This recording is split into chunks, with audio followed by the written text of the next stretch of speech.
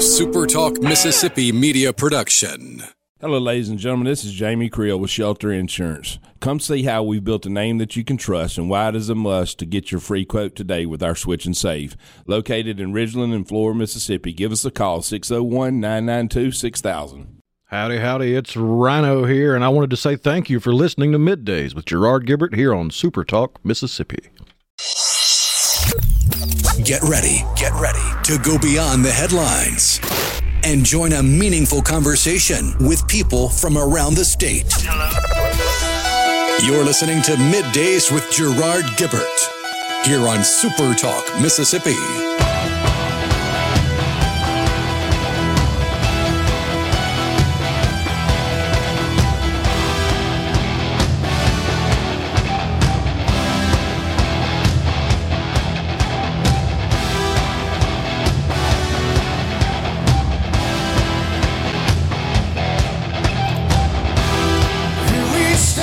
Morning, everyone, and welcome to MidDays, SuperTalk Mississippi. I'm your host, Gerard Gibert, along with Rhino in the Element Wealth studio, guiding you through the middle of your day with facts, fodder, and fine music on this Friday Eve. Someone is going to win them $1 billion, it looks like. The More than that. $1.765 billion Powerball jackpot was apparently struck by a Californian. Again. Yeah. A lot of folks in California, they sell a lot of tickets. And by the way, I actually did a little research on this. $10 billion a year in gross sales in the California lottery. That is a little less than 10% of total nationwide sales by state lotteries. It's about $107 billion annually, but some lucky player scored. California convenience store owner was presented with a $1 million check as a commission. Las Palomitas Mini Market, Navar Herrera, the owner, received a $1 million check during a press conference with Powerball officials this morning. How about that? The drawing, of course, took place last night, second largest in jackpot history.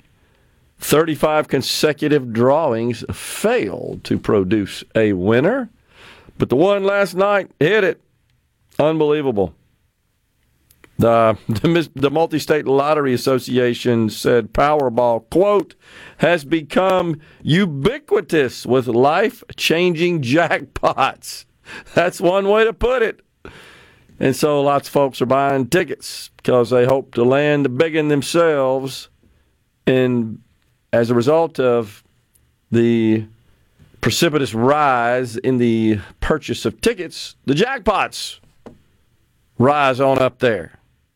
So, man, they can get, let's see, an annuitized value of about $1 billion. That'll do it. I think you could probably get by on that. The chance of winning, by the way, 1 in 292 million. How about that? That's pretty cool. Big old winner. We want to see that happen right here in Mississippi, though. Love to see a $1 billion winner. Now, I don't know what the law states in California as far as revealing the identity of the lucky player here. In the state of Mississippi, the Clark Act, which established the Mississippi Lottery Corporation, does not require disclosure of any winners of lottery prizes. Don't have to do it. You can keep totally anonymous.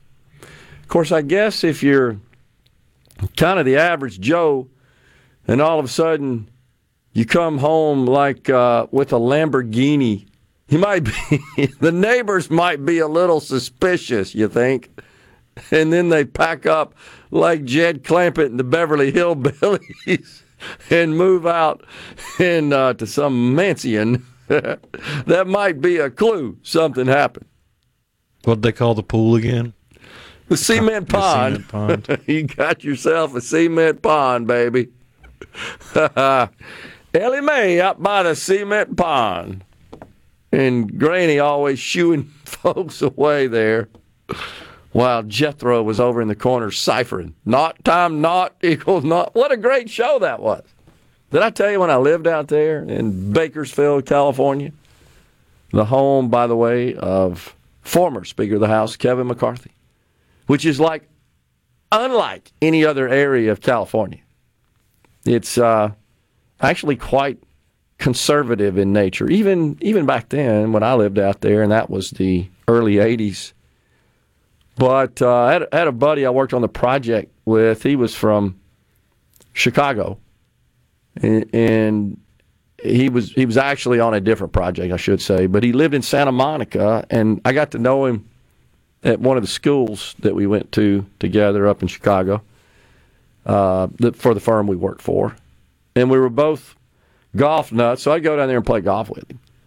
But we were curious, and we were like tourists, in Los Angeles, and we went and toured Beverly Hills, and just back then you could just ride around. The communities weren't all that secure like they are now with all these gates and stuff that you have. And we're just kind of traversing a road up a hill there, and boom, you come upon, I recognize that. It was Jed Clampett's mansion. And it did have the two big iron gates. It did. It was kind of a separate property. But it wasn't set back as far as kind of the program made it look. It seemed like it was maybe 50 yards back, beyond the street, behind the street. Makes you wonder if that was movie magic or if something changed with the way they laid out the road there. Well, I don't know. You could be right. But it did, in fact, sit up on a hill, so like the view from the cement pond, where you could look, is real. I mean, I don't think it was real when they filmed the show. That looked like a kind of a drawing or a rendering, was set. But it could be real based on where it was positioned there at the top of the hill. It's also not quite as big, I think, as the television depicted it, but it's still big. But it was clearly recognizable. Oh, yeah. It's like, yeah, I remember that. Of course, this was, only 15, 20 years removed from when the show was popular. And as a kid growing up in that era, we watched it, everybody did, with regularity. It was primetime television. Buddy Ebsen is Uncle Jed. You know the story behind him. He was supposed to be the Tin Man, right, in The Wizard of Oz. Had a severe allergic reaction to the paint they were using. Oh, the paint. Incredible. But nonetheless, digressing a bit, some Californian has got themselves $1.765 billion waiting. Again, I'll be interested to see whether or not they have to reveal the identity. I don't think I'd want everybody to know. Would you? I just won $1.765 billion. I don't want anybody to know. I mean, my family and friends would know. Sure. And from there it would probably get out, so... I mean, yeah, you can hide your identity from the press, but it's eventually going to get out. Yeah, I think it'd be pretty hard to conceal that. I mean, unless you're like the guy that showed up in the full Halloween costume, so even his wife wouldn't know. That's right. It'd be pretty hard, though, to keep. I mean, I could see a few million. You might be able to conceal that, but when you start getting into the billions, that's a little difficult, right? Unless. I mean, it certainly would be more likely it would get out if you started spending it and all of a sudden all these assets started popping up around you. But if you invested it, of course, I would highly recommend you go get legal counsel and financial advisors and that kind of money you'd probably want to spread out among a number. Yeah, you don't want to hire your crazy uncle to be your manager. Negative, that's exactly right. Oh, well. So, inflation, it's sticky. That's what we've learned. The Fed's rate hiking campaign has so not. It's not transitory? No, they blew it. Let me just say that. The Fed blew it. What did I say? They got 340 economics PhDs running around the halls of the Fed, and they all missed it. Kind of calls into question the value, does it not, of a PhD in economics? No disrespect, but they did miss it. Let's be honest. So did Treasury Secretary Janet Yellen. Oh, it's transitory. Remember, how many times she say that during that period when we started to see it creep up? The 21.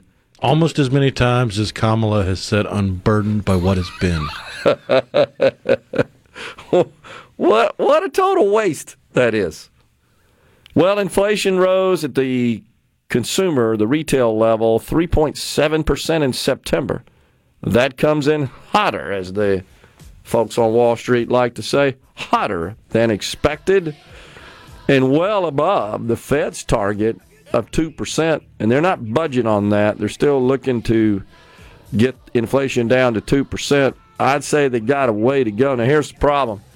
You get all these geopolitical issues out there, lots of chaos, of course, and that could pressure the U.S. economy. What does the Fed do here?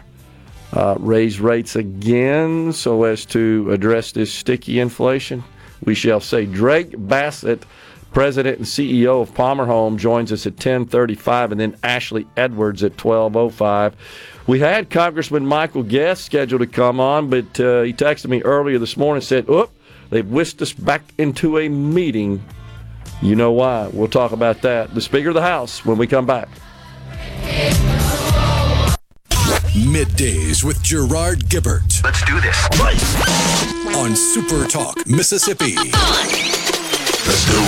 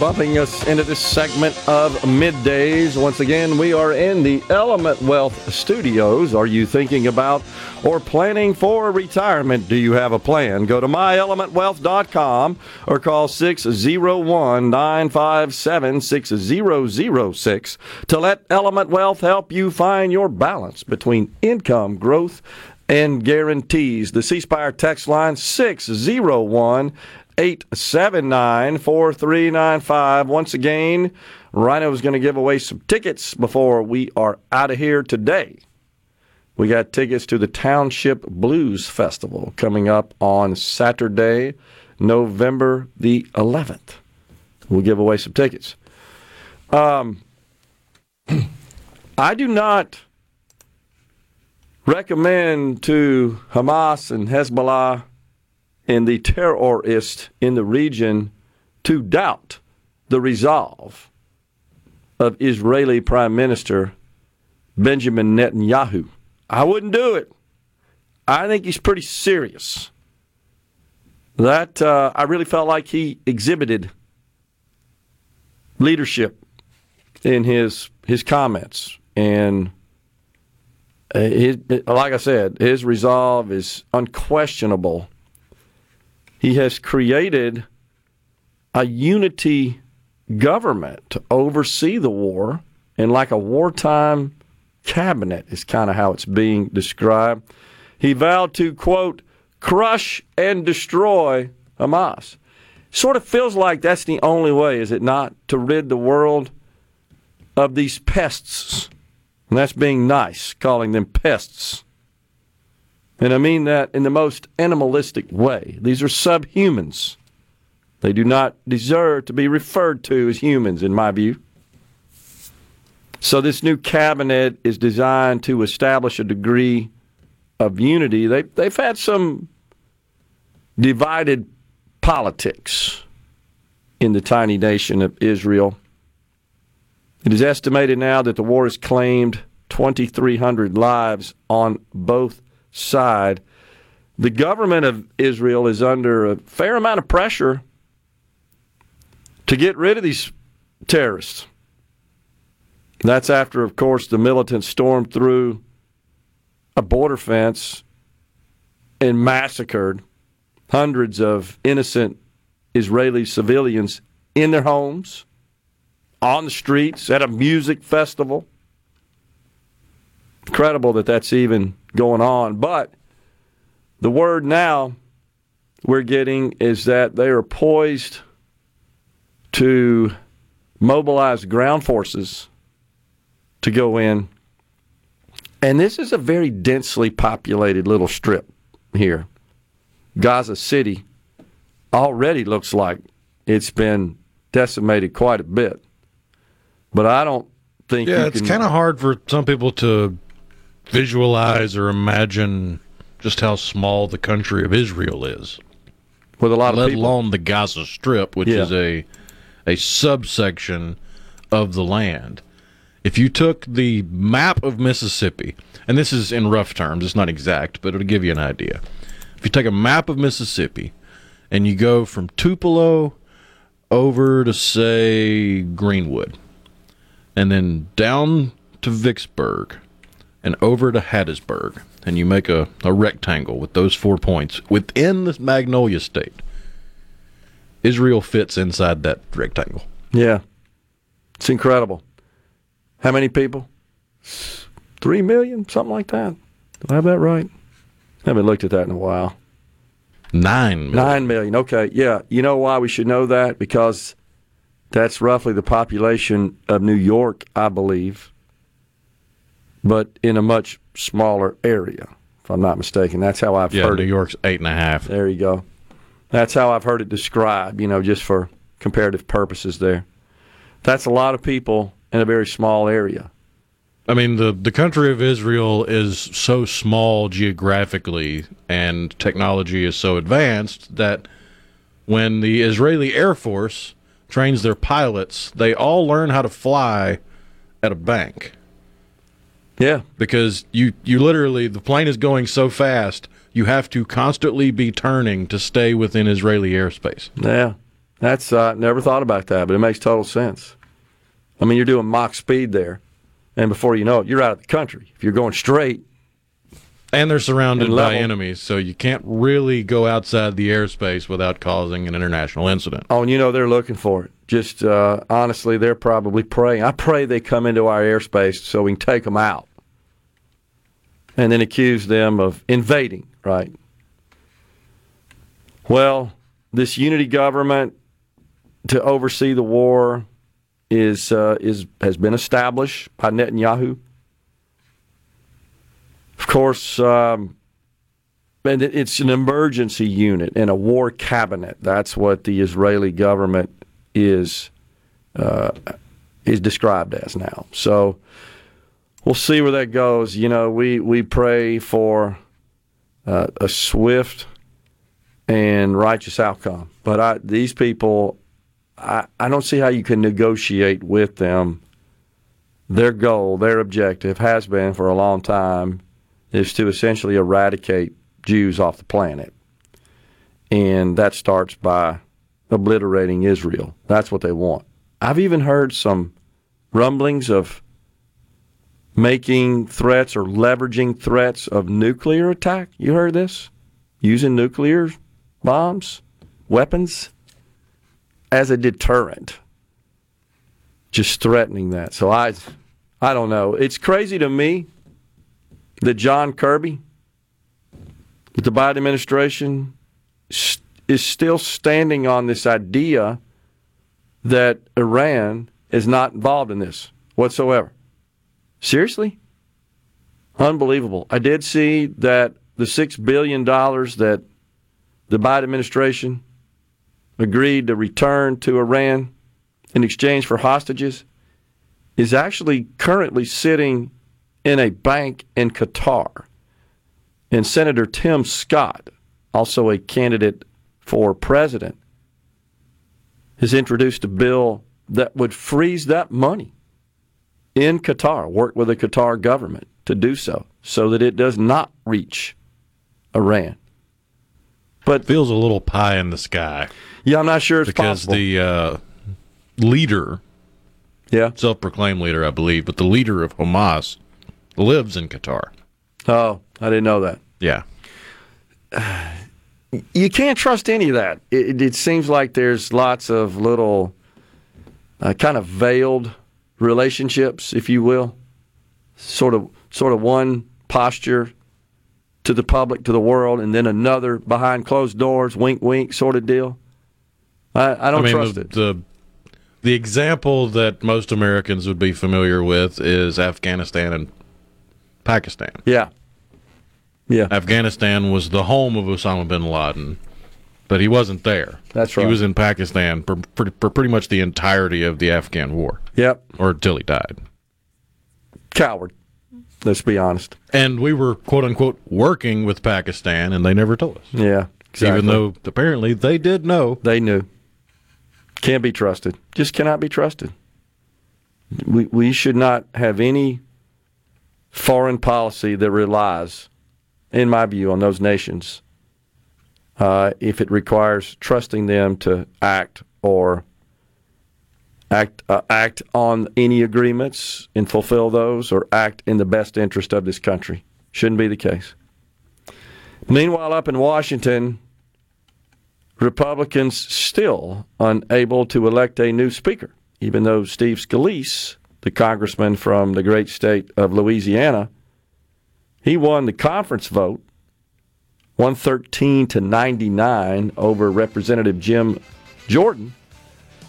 But they kind of put the pause button on the plans yesterday late afternoon because they can't seem to unite their conference, and you can't lose the 5 votes? Assuming the Democrats are going to support a Democrat nominee. We did have Congressman Michael Guest scheduled to appear on the program today, and was looking forward to that to find out what's going on. But he texted me early this morning, said they've called us back into meeting, and he's on at the exact time he was coming on the show. So we regret that, but certainly understand he's got duty to attend to. We're coming right back with Drake Bassett, President and CEO of Palmer Home. Stay with us.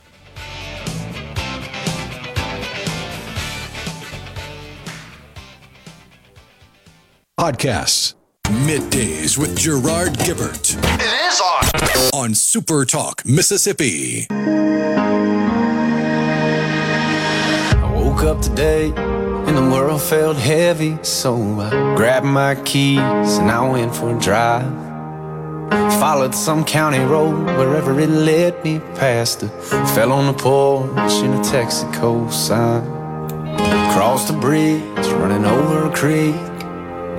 Miles of fields far as I could see, and there wasn't no steeple. Welcome back, everyone. It's Middays. We're live from the Element Wealth studio. We welcome to the program Drake Bassett, President and CEO of Palmer Home. Hey, Drake, good to see you. Good to see you, Gerard. How are you doing? I'm doing fantastic. Give us an update on the Palmer Home. Of course, we always enjoy hosting the Radiothon. From all accounts, I think we had a very successful Radiothon, raised some money, and always enjoy meeting the staff and the children and the families associated with Palmer Home. Really a very gratifying experience. How'd we do? Well, we did really, really well, and I'm really happy for a moment or two on your show just to thank all the donors who contributed.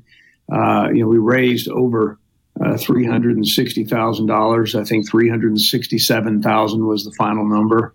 But I'm equally happy to share that those resources have gone into doing what we're supposed to do.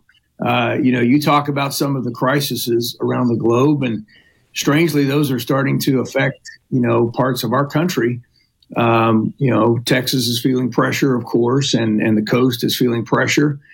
We had a first call from a refugee situation recently.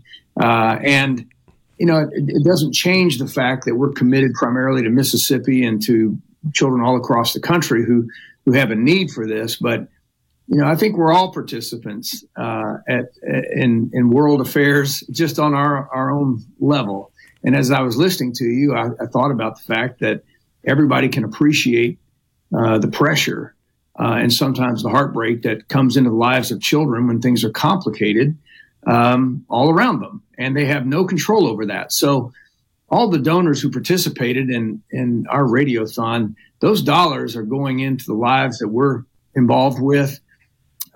Young teenage boy just joined our transitional program, and we're helping him find his way. We had a young girl that was adopted last month, finally, by virtue of a great relationship with a foster family that we've worked with. And just yesterday, we took 4 phone calls. We don't normally get 4 phone calls before noon, but 4 phone calls of families in trouble who need a place for children, to come. And so we're very busy. We're active. And this is about protecting and helping children in tough situations and trying to provide some sense of normalcy despite chaos. Yeah. And so we're glad that we can do it, and we're thankful to everyone who makes it possible.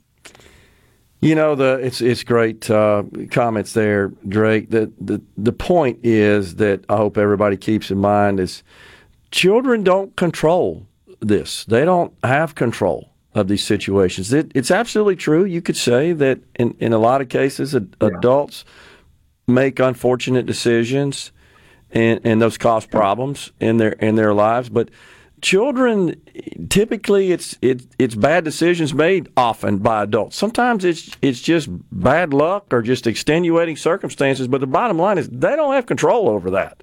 But they're in the middle of it, and they're directly affected by it. And you only get to be a child once, and you deserve to have a stable life. You're going to be a productive adult, I dare say, if you've got a stable, functional childhood. Well, I think you hit on a couple of things there. Number one, it is out of their control. And so that's a very vulnerable place to be. None of us like to be out of control, even as middle-aged, business people or whatever else. We like to have things under our thumb to the best of our ability. Sure. We get a little nervous if we need a tough message back from a doctor or something, and we just don't feel like we're in control. Well, try being 10 years old and living in a very combustible home environment where there's violence or where there are words being said. And what the second thing you mentioned there is, without that sense of normalcy, and to take it one step further, that sense of safety, that sense of peace and tranquility in your childhood years immediately makes you a high risk for the instability that is well documented for children who've come out of tough home situations or no home situation. They're not sure of themselves. They're not sure who to trust. They don't know what to do. They're not sure if anybody really cares. And people that go into the world like that as adults carry with them all of the baggage, sometimes of the first 10, 15 years of their life. Yeah. So to the best of our ability, what we can do, we can't replace and fix everything, but what we can do is we can put people and circumstances in the life of that instability and regulate that and bring that back to a sense of, guess what? You do matter, and we're here to help you, and we're going to introduce you to some basic things about childhood, some stability, some food, a place to sleep, a bike to ride, things to do. And so Palmer Home, I think, is definitely on the front line of helping children day by day. It's never easy, but it's always rewarding. Yeah. Well said, Drake. And we should remind the audience that Palmer Home receives no public funding. This comes from private donations, right? That's what you rely on is money from good people that reach into their wallets and are touched in their hearts and give to Palmer Home. Well, that's such an important thing. And when you've been talking about it this morning, the challenges politically and the fact that there's so much push and pull around, federal funding and what's going to go where. And we all have opinions about that. And I think it's important to have opinions about that. Sure. But I will say this, that when it comes to caring for children, we're not watching that, from a federal standpoint. We're not watching from a state standpoint. There is a reason why people privately contribute to Palmer Home. That's so we can keep on doing the work. Doesn't matter what decade it is, because we've been around for 120 of them. Mm-hmm. What matters is that we do the right thing every day. And so we could not do this without the individual gifts of people and churches and businesses that make the decision to contribute and make this happen. Yeah, that's awesome. What's on the horizon for you, Drake, or the long term? Any sort of plans that you're working on now for the home? Well, I think, we're going to continue to expand, the work that we do, both on our campus care, also in transitional. Again, those children 18 to 24, we're doing that. We've also got a couple of events coming up where we're going to tell people the story. If you're an Ole Miss fan, we've got a tailgate that you need to get involved with. I think that's October 21st, so you can go to our website for that. We've also got something I'm happy to share on the radio, which is sort of a pastor's or a missional team's interest in what we do at Palmer Home. And so we're going to have that pastor's breakfast on October 24th. So if there's a pastor out there or a mission team leader or somebody that wants to involve your church in the work that we're doing, we invite you to come and join us on October 24th. And you can go to our website for that too, or you can call us at 662-449-2400. But, and by the way, I'm not going to leave out Hell State. On November 11th, we got something for them too. So we're going to have our tailgate then. Yeah. But Gerard, it means a lot that we get to partner with you guys and tell the story, because when you see that heartbreak on television in Gaza or Israel, and you recognize, you see it plain and clear, children just don't have control over things. And so it falls to us to be responsible adults in our space and time to do what we can to help those children so that they can experience a sense of peace and some trust, plate of food and a place to sleep. Yeah. I mean, gosh, every human deserves the dignity of that, in my view, especially children that end up in these difficult circumstances and it had no control over it, didn't ask for it. It just is what it is, and we got to take care of them. That's what you guys do. You got to tell the folks, Drake, that certainly you don't have to just make your contributions on Radiothon Day. You can do that anytime. So tell us how they can do that. Yeah, you can easily go to our website, and we've got hopefully a very simple donor page where you can step through and you can do a one-time gift of $10, or you can do a monthly gift of something like that, or you can reach out to us above and beyond the website. There's a phone number there if you want to call us and donate. And what I encourage people to think about is it's not the amount. It's just, you don't want to go through life without putting your fingerprints on some situation where you've made a difference in the life of a child. And if we can invest in these children right now, some of the anger, some of the hatred, some of the bitterness, all of that, we diffuse that for the future, and we make good things for the future. No doubt. Thank you, Gerard. We appreciate it. Yes, sir. Thank you, Drake, for all the great work of you and the staff of Palmer Home. God bless these children and families. And we appreciate our relationship with Palmer Home. We at SuperTalk do, and we look forward to talking to you some more. Take care. Thanks, Drake. Great. Thank you, Gerard.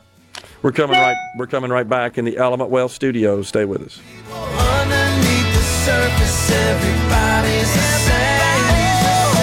Everything that could divide us, can we all set that aside and just love people? We all need love, people. Patient love is kind. Love is all we really got. We all need love, never leave.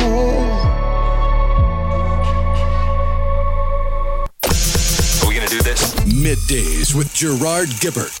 Keep rolling. 3, 2, 1. On SuperTalk Mississippi. I needed somewhere to hang my head without your news.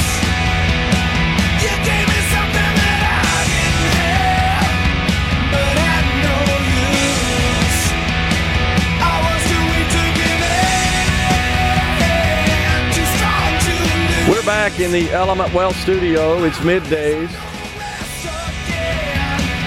Don't forget tickets to give away to the Township Blues Festival coming on later on in the program. Also today on In a Mississippi Minute with Steve Azar, you'll hear an interview with Hank Williams tribute artist David Church, who is appearing in concerts around the state celebrating the centennial of Hank Williams' birth. In a Mississippi Minute with Steve Azar is presented by Superior Catfish.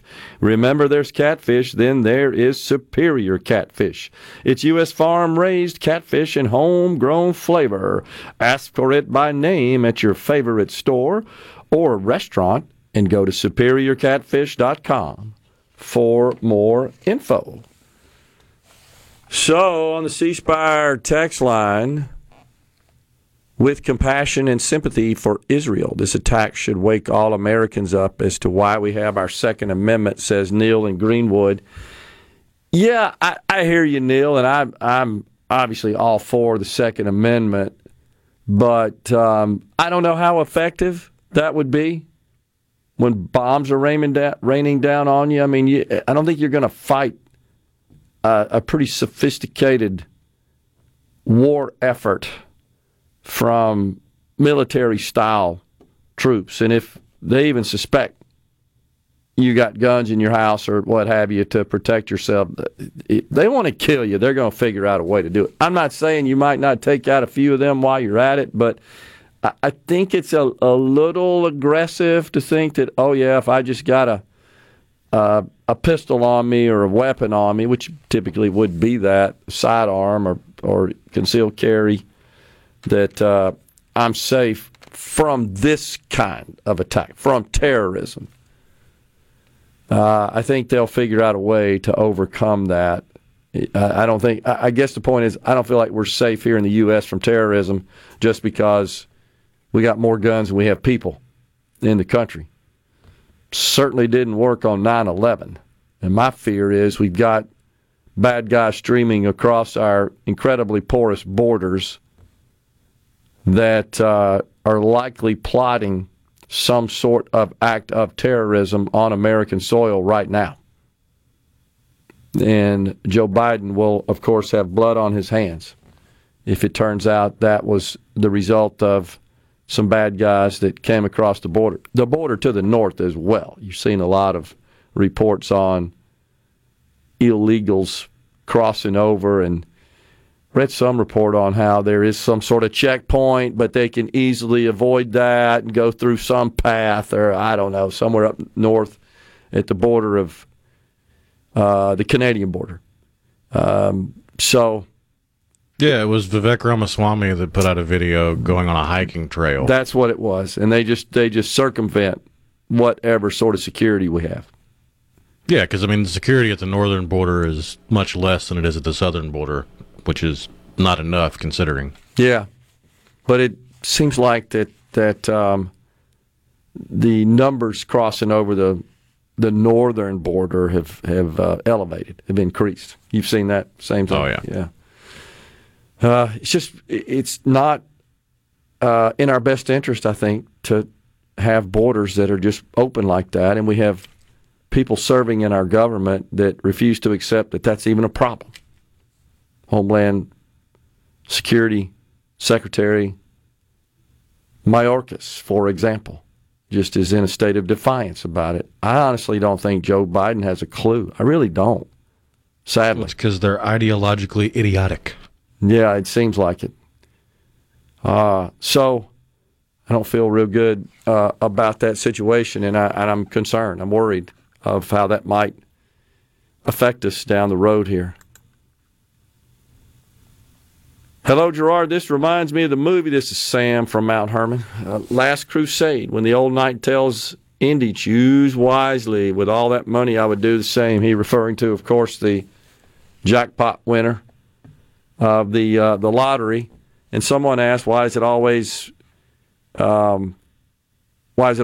somebody from California? Well, first, it's not always somebody from California, but the odds are certainly with California in the multi-state lottery. It's just a numbers deal. I mean, you just got a whole lot more players in the state of California than you do in the state of Mississippi, and just the numbers bear that out. Johnny and West Point, and if you look at recently, it does seem like, wait a second, why is California getting all the big winners? But if you look at the history of the big games that started in the early 90s, California is still playing catch up to Florida and Pennsylvania. Yeah, I think had we had a big one in South Carolina or North Carolina, it seems like a few years ago, somebody, because I believe that's a state that did require disclosure of the winner's identity, comes to mind. But sales in California of lottery tickets are 25 times sales in Mississippi. And that sort of adds up if you think about it. The population is roughly 13 times the size. Heck, Louisiana's got 10 big jackpot winners. Yeah, with a population of much less than California. We're coming right back with Hour 2 of Middays from the Element Wealth Studio. And now, the talk that keeps Mississippi talking. That's what I like to listen to. You're listening to Middays with Gerard Gibert. Here on SuperTalk Mississippi.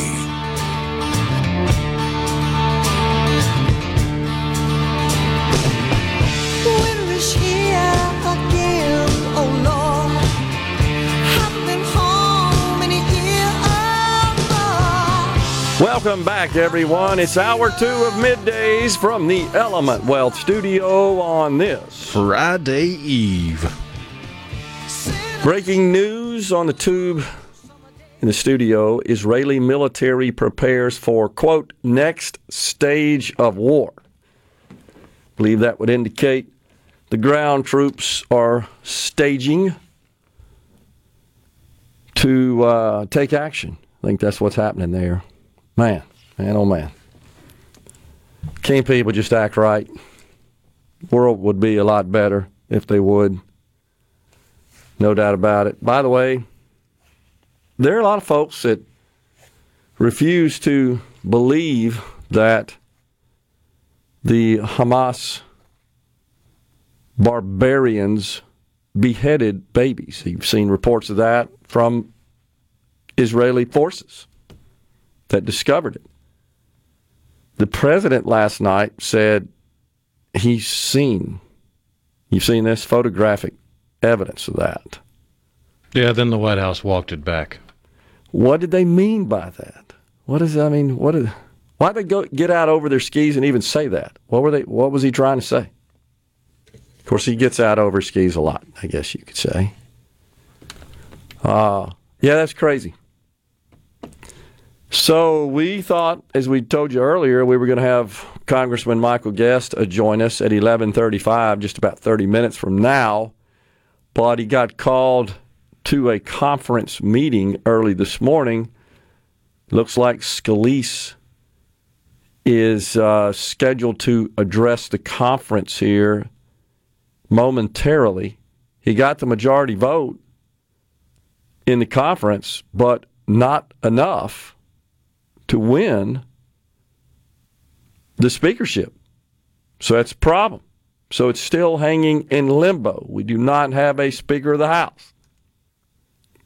I really wonder what those in the House who are in the way of getting this done, what do they expect exactly? I'm just curious. How do they think that if they throw a temper tantrum long enough, they'll get their way like last time? Yeah, but way for what exactly? I'm not sure what it is they seek. I don't think they even have a concrete idea. They just want the attention. It does seem that way, and that's sad. I'm regretful at a minimum of that about my party. I respect those individuals. I don't have any particular grievance in general with their policy positions, and I tend to focus more on that than I do personalities. I don't know what it is they hope to accomplish. So we got rid of one speaker, who, by the way, now is vying to be the majority leader, I believe. He said that. So the way that would work. I I think that's what the position's called. Isn't that what Scalise was? Right? He would be. Or what's the title for that level? You have the speaker, and then the majority and minority leaders, then assistant leaders, and whips, and then majority caucuses and conferences and all. Right. So that's what he says he's up for. That being former Speaker of the House Kevin McCarthy. And all right, I get it. They had issues with McCarthy, but I never really heard anything like concrete. Only on the spending matter, where they wanted regular order to negotiate 12 spending bills. I'm with them. I think we should be conducting business that way as well. But rather than attending to that and proceeding with that, we seem to be in speaker limbo here. There are 10 now, it's being reported, Republicans who say they will not back Scalise. So that's a no-go. 10 means we get a Democrat speaker if Scalise were the nominee. And we proceeded with the election, with the vote of a speaker. It's 10. The problem you get with the purity politics of attention-seeking libertarians that have ran as Republicans. It seems like it. And I told you, I've gotten into some digital discussions and exchanges with some folks inside our state on that who are ecstatic. I mean, giddy over the ouster of McCarthy. And then I just simply try to have a civil conversation about, well, what exactly are we going to accomplish here? What are the results that we should look for as a result of a change in who has the gavel? And immediately, I just got attacked. Well, you're the problem, is what they said. I'm the problem? And, of course, they know. You know, we're sitting here hosting a statewide show and have a voice and a mic that does extend. I'm grateful. I don't take that lightly. But, you know, I'm about getting stuff done for the country, and I've tried to focus on those challenges and even offered some opinion for what that's worth on how we should proceed. But I don't feel like I'm the problem.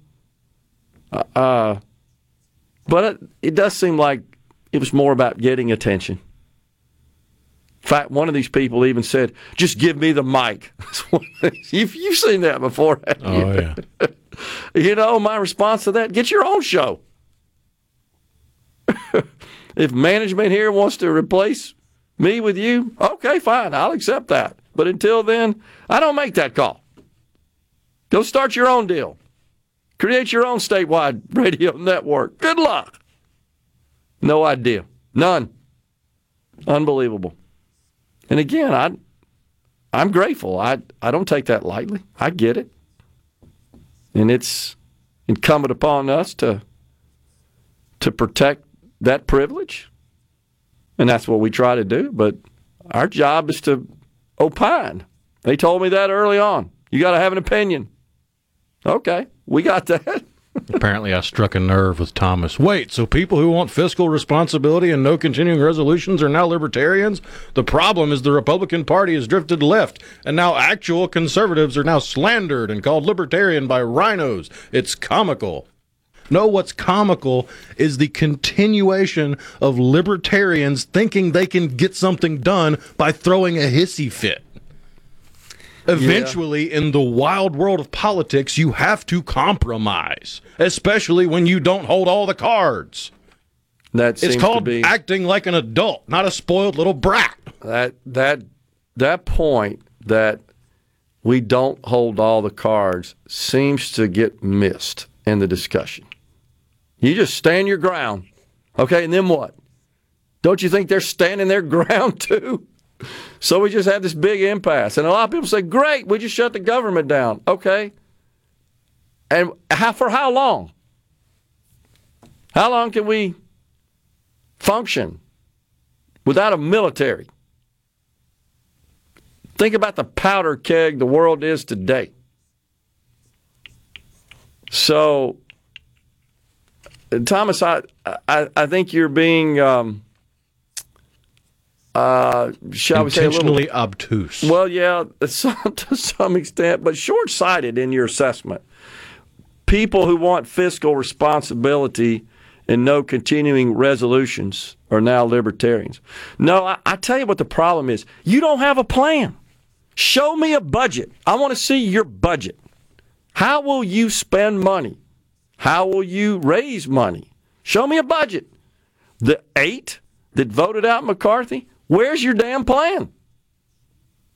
Don't just raise your hand and say, it's your job to get us a plan. No, you're serving, you're elected. Where is your plan? The answer is, you don't have one. You just want to raise hell. He says the opposition to McCarthy was due to the lack of fiscal responsibility. You mean the people who voted to spend $3.8 trillion in 2020? You got to be kidding me, Thomas. These same 8 people signed off and supported and voted for every one of those. They ran up $6 trillion of debt in one damn year. That's conservative? That's fiscal responsibility? Have a damn clue. They didn't say a word in 2020 when Trump was president. Where were they then? That's the problem. You know the hallmark of fiscal responsibility and really the hallmark of effective governing? Consistency. These people are inconsistent. I'm good with spending $6 trillion in 2020, but not now. Not now.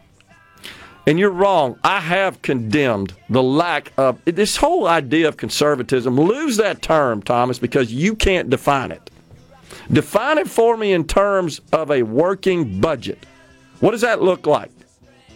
I mean, I want to know down to the penny, how will you spend that money? I tell you what, round it to the billions. How will you spend it? What's your plan? We're coming right back in the Element Wealth studio.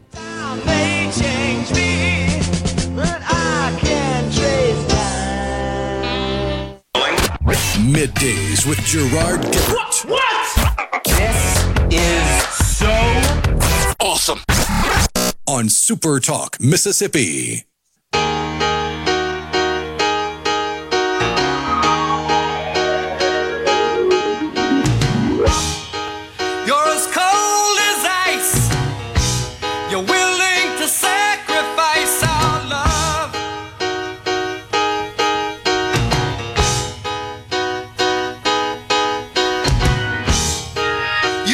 That's Lou Graham and Mick Jones, a foreigner. What a unique voice. I think my favorite member of that band is the bass player. I don't know his name. He's like 6'4", 6'5". He's a tall dude. He's fun to watch play the bass. I don't know why I like to watch bass players. What's his name? You see it? He's cool. Ed Gagliardi? I think that sounds right. At least he was from 76 to 79. Well, 79. I have to think about that. I wonder if he performed. And after 79, it was Rick Willis until 92.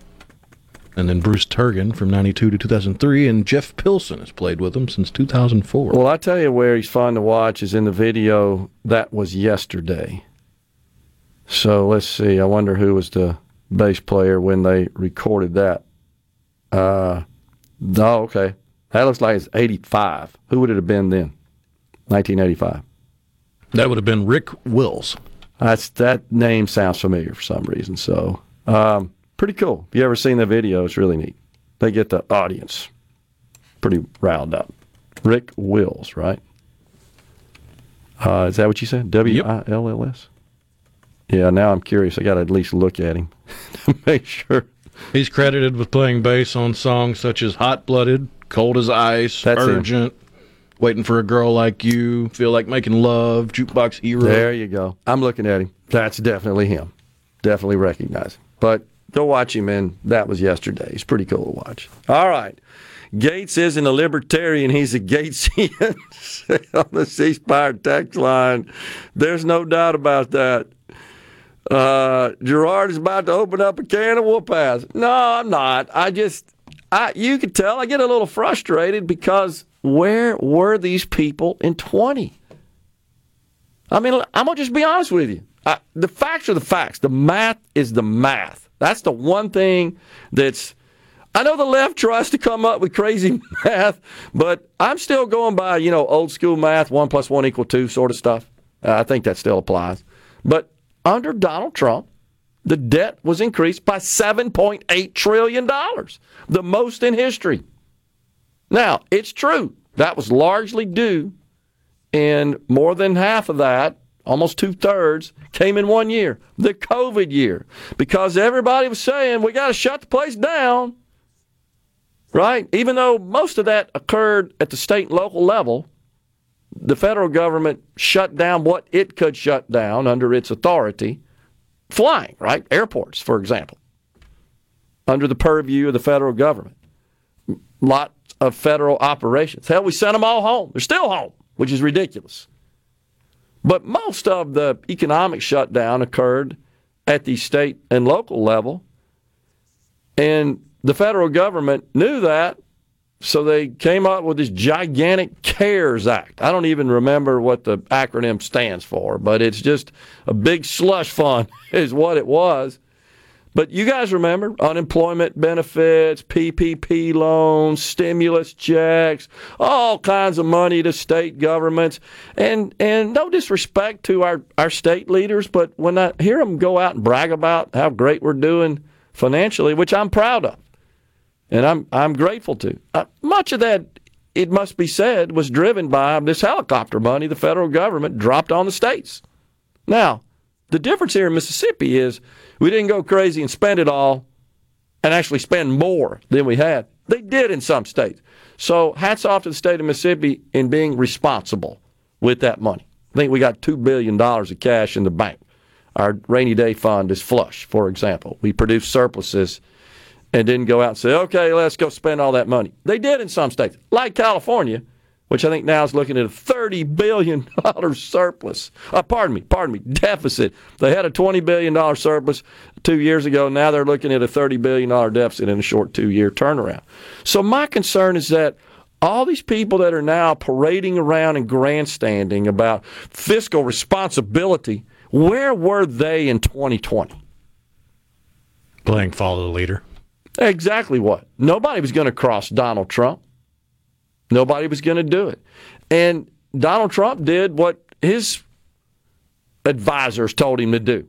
If Secretary of the Treasury Mnuchin said, we got to do this CARES Act thing. It was his idea, his brainchild. It was the PPP thing. The whole deal was hatched by the Trump administration. Now, at the time, that looked like the right thing to do. And remember, before the CARES Act, which was, what, 2.1 trillion, something like that, 2.2 trillion? 2.2. 2.2, okay. The Coronavirus Aid Relief and Economic Security Act. Ah, yeah, there you go. Got to have the fancy CARES Act. Sounds so noble, so kind, does it not? But it just ran the debt up. That's all it did. We didn't have the money to pay for that. And a month or so before that, it was the initial bill was $900 billion. It was just under $1 trillion. So within a span of about 60 days, we literally added, think about it, $3.1 trillion to the debt in 60 days in this country. And every dang one of them signed off on it. Every one of them did. And, of course, the states, you remember, the states, the cities, the counties, I don't blame them. They're celebrating. Look at all this money we got. We interviewed many of them. What are you doing with your CARES Act money? We're doing this. Okay. I mean, nobody's going to return it, for sure. But, it's just, I think, hypocritical to now stand up and say, you're not fiscally responsible. You just signed off on $6 trillion. What do you mean? Where's your plan? Where's your plan to achieve so-called fiscal responsibility? Now, in my view, fiscal responsibility, let's just start at the highest level, means you at a minimum balance the budget. It's why I say they're playing politics so often, because it's not like they didn't have cover to vote against it. That's exactly right. Because all the Democrats voted for it. They absolutely So they had did. plenty of wiggle room to stand on their principles. But they did not. Totally agree. So Thomas says, I'd settle for just capping spending at last year's level for a few years, but that is too much of a lift for Republicans in Congress. That is wrong, Thomas. That is wrong, wrong, wrong. Kevin McCarthy offered that dude, have a damn clue. He offered it, and they rejected it. It was a continuing resolution, but he offered a continuing resolution that would have cut non-defense discretionary spending back to the level it was in 2019. And his own conference rejected it. And in fact, it cut so much, Chuck Schumer in the Senate said, that's dead on arrival. We're not doing that. It cut it significantly, about $250 billion. Now, that's significant on $850 billion, right? That's a lot, because we're only talking about that pot of money. None of these folks that you're talking about are for cutting defense spending. I hadn't seen a single one of them stand up and say that. And in fact, who could forget Donald Trump saying, I rebuilt the military over and over and over and over again? And he did. He increased spending rather significantly over his 3 years on the military. It's like Thomas isn't really listening. Then pass it and let Chucky have to own it. So what is that going to do? They wouldn't pass it. They wouldn't. It's the people you're supporting in the House, Thomas, that stood in the way. They would not pass it. You're not paying attention here, man. They were aggrieved because we want regular order. But McCarthy offered a deal. And he wanted it, honestly, to go exactly what you're saying. That's what his plan was. Let's send it to the Democrat-controlled Senate and let them say no. Get that on the record. Just like you're saying, Thomas. But it's these intransigent, obstinate handful in the House that wouldn't allow that to go through. And honestly, when McCarthy put it on the table, I said, man, this is great. We're actually cutting significantly here without touching defense. And, of course, you can't touch mandatory spending. And I thought, well, sure, they'll be all over this. Even though I heard Schumer said, Speaker McCarthy, it's dead on arrival. You know how he is. He's got to come out and make a big grandstand about it. And that's, okay, fine, Chuck. We're sending it to your butt anyhow. But they wouldn't pass it. Now, here's the thing. It still produces a $2 trillion deficit. If they don't pass a single bill, if they don't pass a single spending bill during this 45-day period, when we're, about halfway through that now, when the continuing resolution runs out of money, if they don't pass a penny, we still produce a deficit. That's not fiscally responsible. So to your definition there, Thomas, the fiscally responsible thing to do would be to fund zero. Get rid of the military, get rid of the entire complex of government. We just have Social Security, Medicare, Medicaid, other assistance programs, and debt interest. That's all we got. We're coming right back with more in the Element Well studio. Stay with us.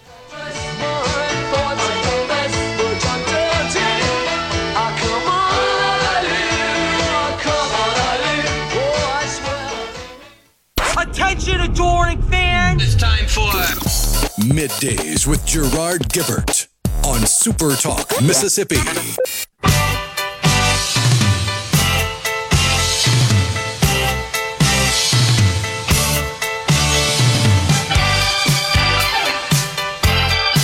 Well, I'm watching Secretary of State Anthony Blinken say we have strict oversight of Iranian funds. Are you buying that?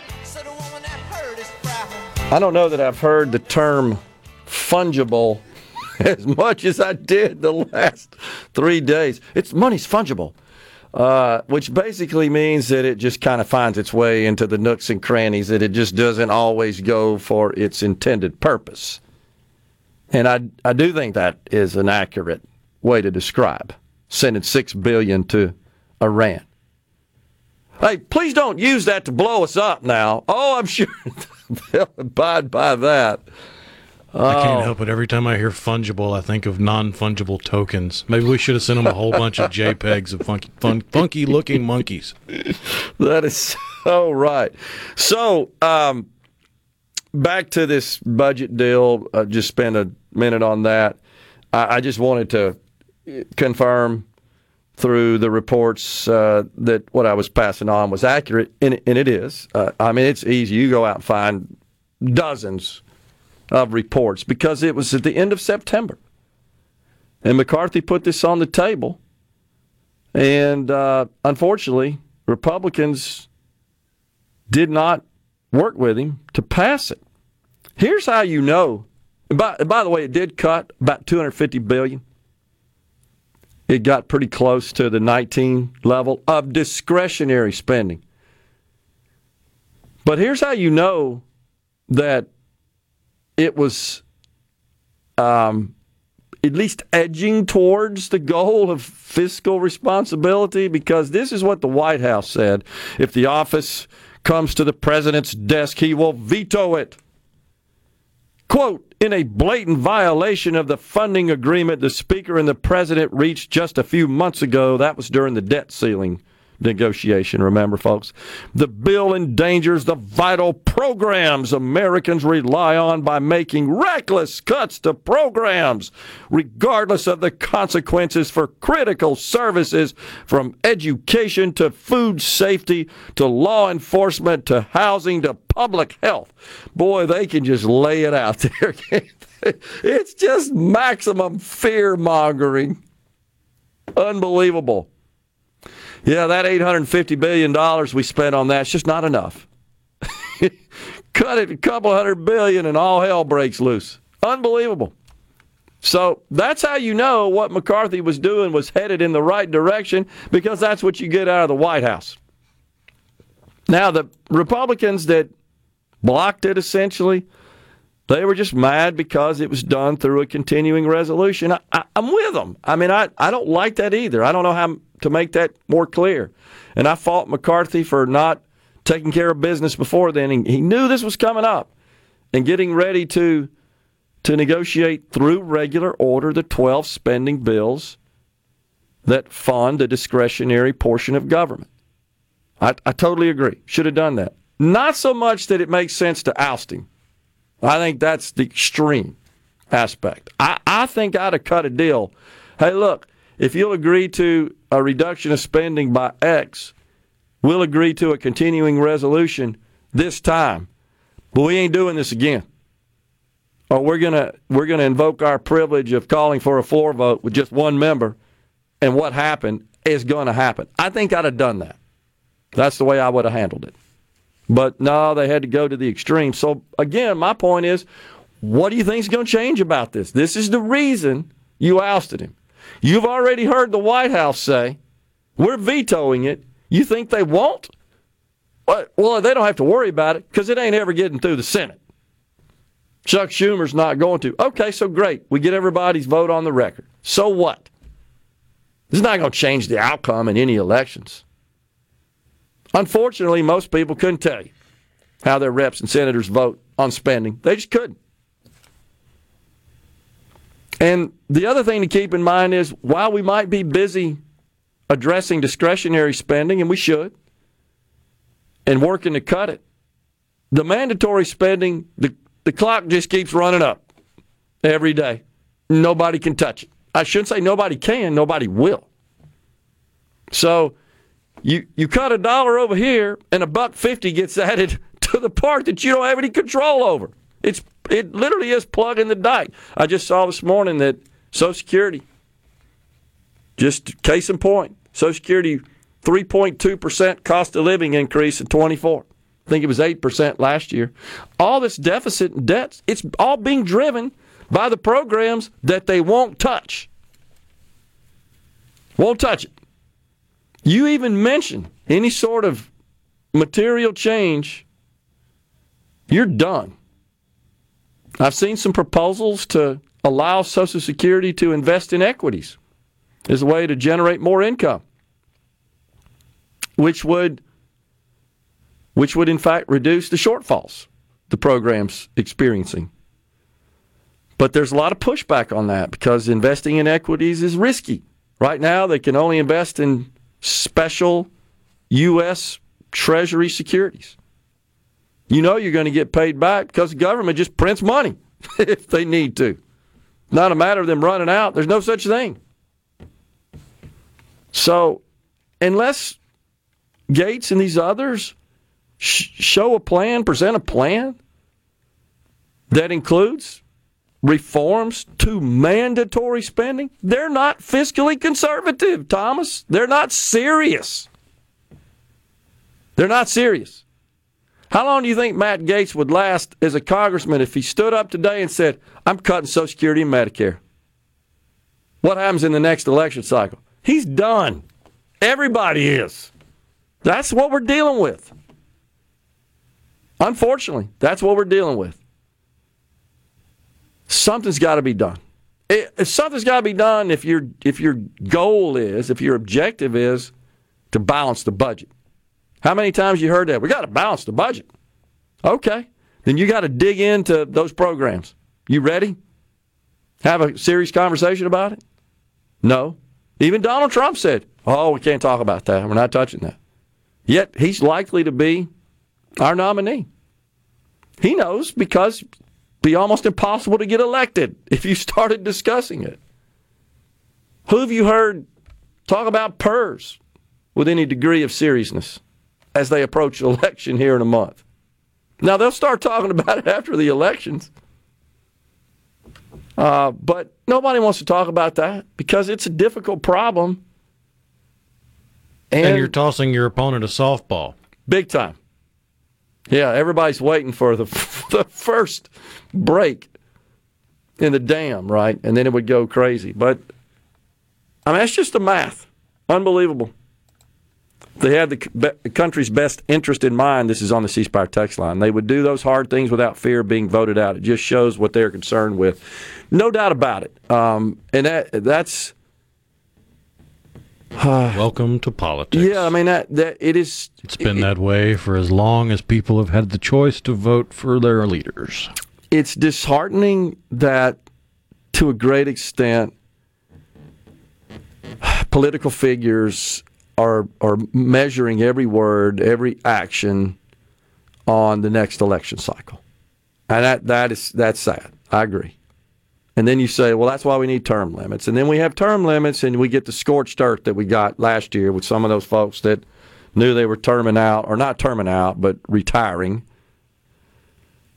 It's a tough one. But I would say you need people, I would agree in that we need people that don't care. Okay, if I make the tough decisions and I get behind these difficult tasks, and if that means I get voted out and lose my seat, so be it. I fell on the sword. You know, I took one for the team, so to speak. That's the kind of people we need. How many of them are there, though? Not many, honestly.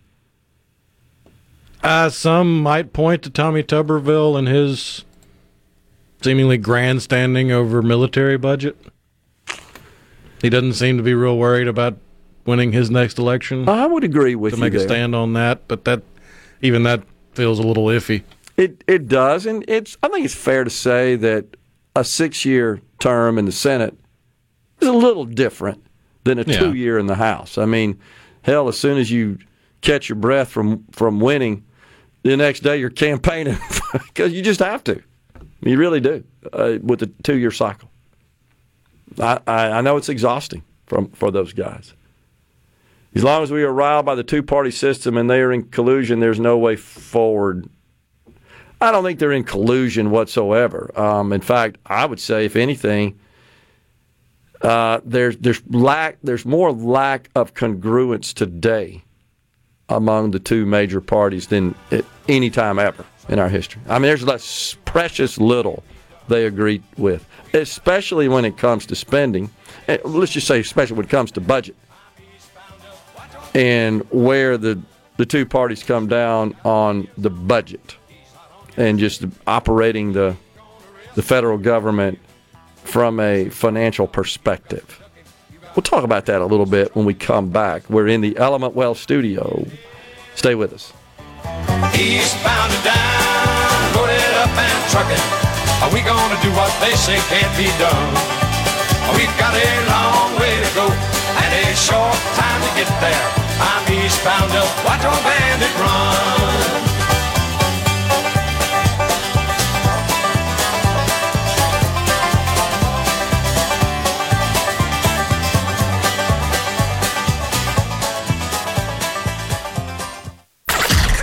Come on. Middays with Gerard Gibert. All right, we are back on SuperTalk Mississippi.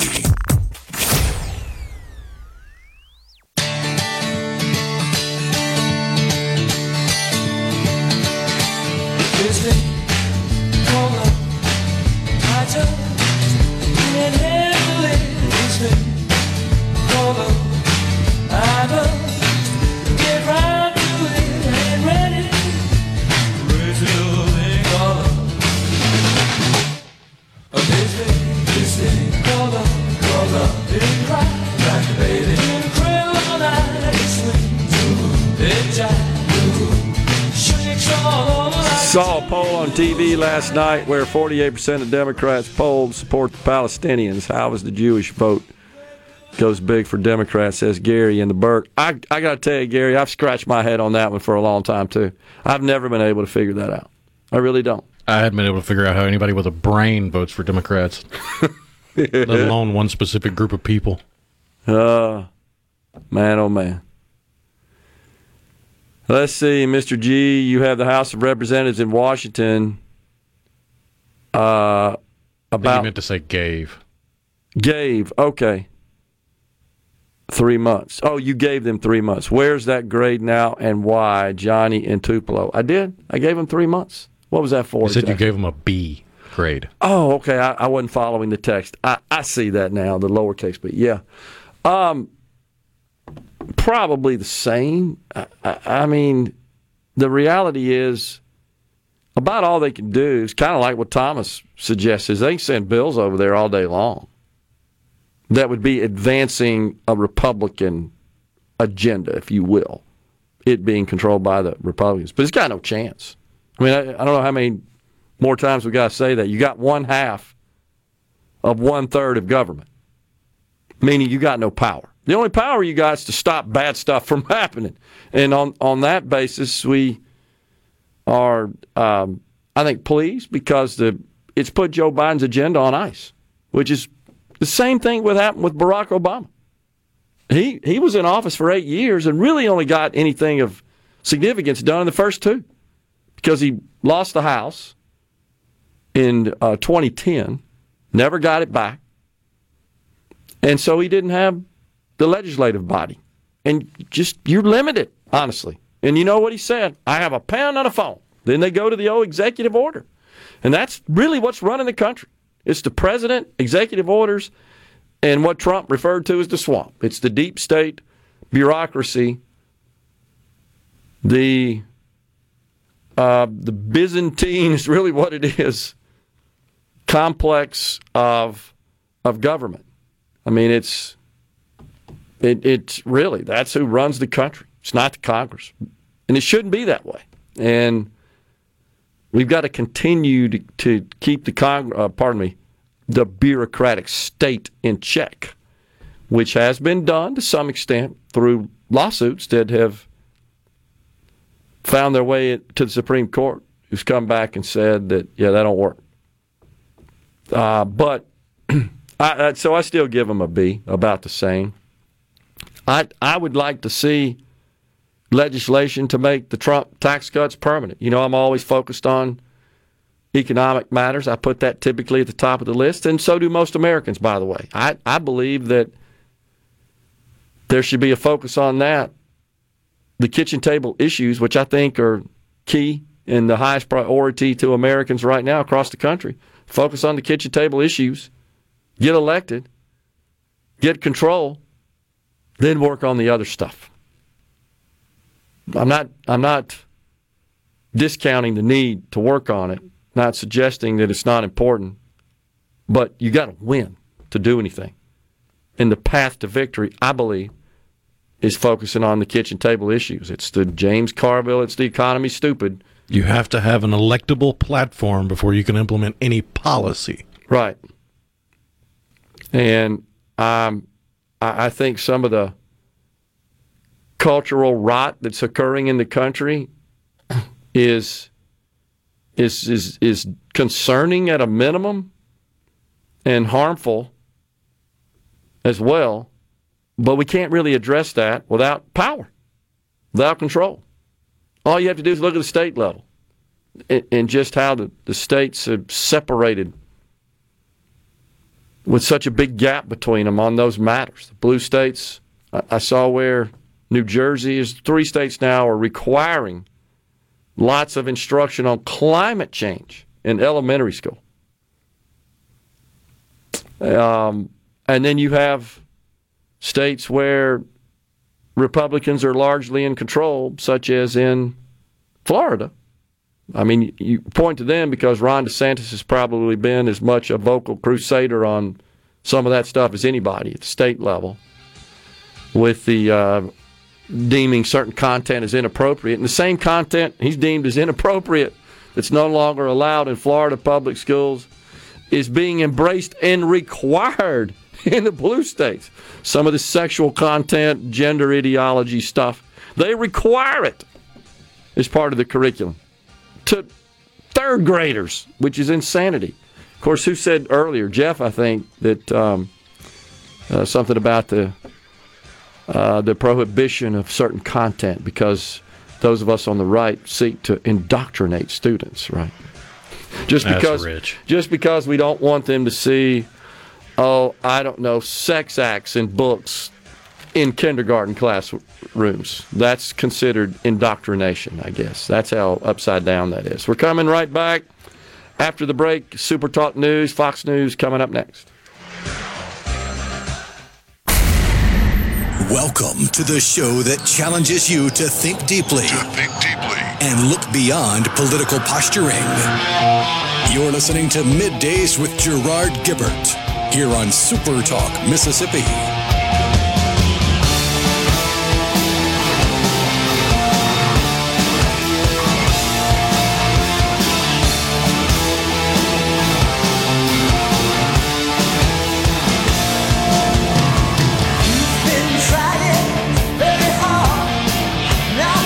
Welcome back, everyone. Hour 3, the afternoon portion of MidDays is now with you. We are live in the Element Wealth studio on this Friday Eve.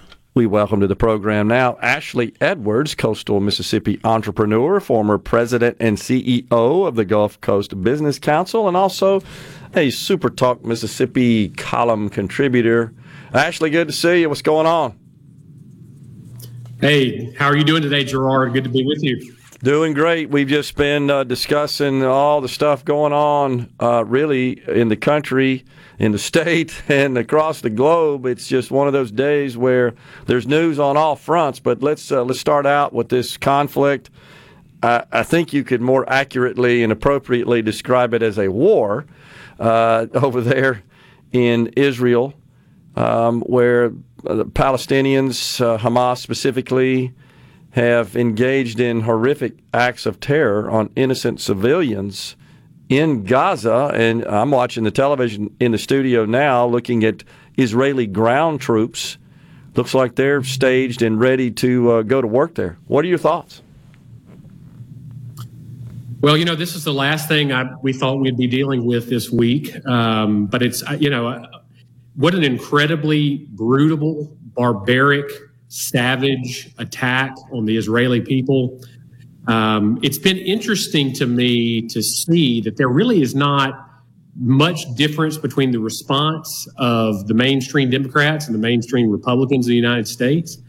And I think a lot of that has to do with the fact that Hamas sort of made the response to this very black and white with the actions that they took. When a sovereign people are attacked by an extremist militant group with intent to inflict mass casualties, terror, What choice does the free world have but to push back very fiercely on that? I mean, that is an act of incredible aggression, an act of war. Logic would dictate, Gerard, that Hamas knew exactly what they were doing. I've heard people, sort of ask the question, well, wait a second, didn't they know that the retribution would be terrible? And you have to assume that they obviously did. And so I think what that tells me is the intention here is to create a conflict, to have this continue to spiral, to bring in Lebanon, Iran, potentially Syria, to try to, continue to create this contrast out in their media and their propaganda that says, look how brutal the Israelis are, and it's time for the Arab world to band together here. So I don't think this is a small thing, Gerard. I think this is going to be with us, and I think we're only seeing the very beginning of what's going to happen in the Middle East. It's my fear as well, and I think that is the sentiments, represents the sentiments of lots of people that are studying this issue, that are very familiar with it. But I was talking earlier, I think Benjamin Netanyahu is resolved really to totally take out and eradicate Hamas. And I don't see how they can do anything less than that. It's not going to go away unless they really just completely eliminate at least their ability to just strike like this and to inflict this sort of terror. They look like they're poised to really lower the boom, as they say, on the Palestinians and on Hamas. I think they are. There's no question that military capability in Israel is extensive. Mm-hmm. For all intents and purposes, they have American-made military equipment, American training. They have one of the strongest militaries in that part of the world, and so I would expect nothing less than the complete annihilation of Hamas by the state of Israel. And I don't think that they're going to get a lot of pushback from the responsible governments of the world on that. I mean, I think you ask any government leader anywhere in the world just how much they'd be willing to tolerate armed militants coming into their neighborhoods, killing people in their homes, in their beds, burning children, slaughtering elderly women, Holocaust survivors. I don't think any country in the world would respond any differently than this if this had happened in their territory. I don't think you would see that if it had happened in the United States. And I think what's very important, we've lived in an era of terrorism, and we often think of individual terrorists or small groups of terrorists that are connected to some bigger movement. Yeah. For all intents and purposes, Hamas is a government. They are governing a state. That's right. And so you have a state essentially that is conducting this level of just barbaric terrorism. I don't know how that could possibly stand anywhere in the world, and how a responsible leader could not immediately take the position of, we have to eliminate this threat. Yeah, I totally agree with you. I think that's a great analysis of it as well. What has been particularly disturbing to me, Ashley, is some in this country who have seen fit to show their support for Palestine, for Hamas, and honestly seem to be condoning these acts of terror, these barbaric acts, honestly, including beheading of babies and locking up. You described it all, but the video I talked about on the show yesterday was the video I saw of children, toddlers, being locked up in cages, in stacked cages, look like kennels for dogs, honestly. Just couldn't believe that could even exist in this day and time on this planet.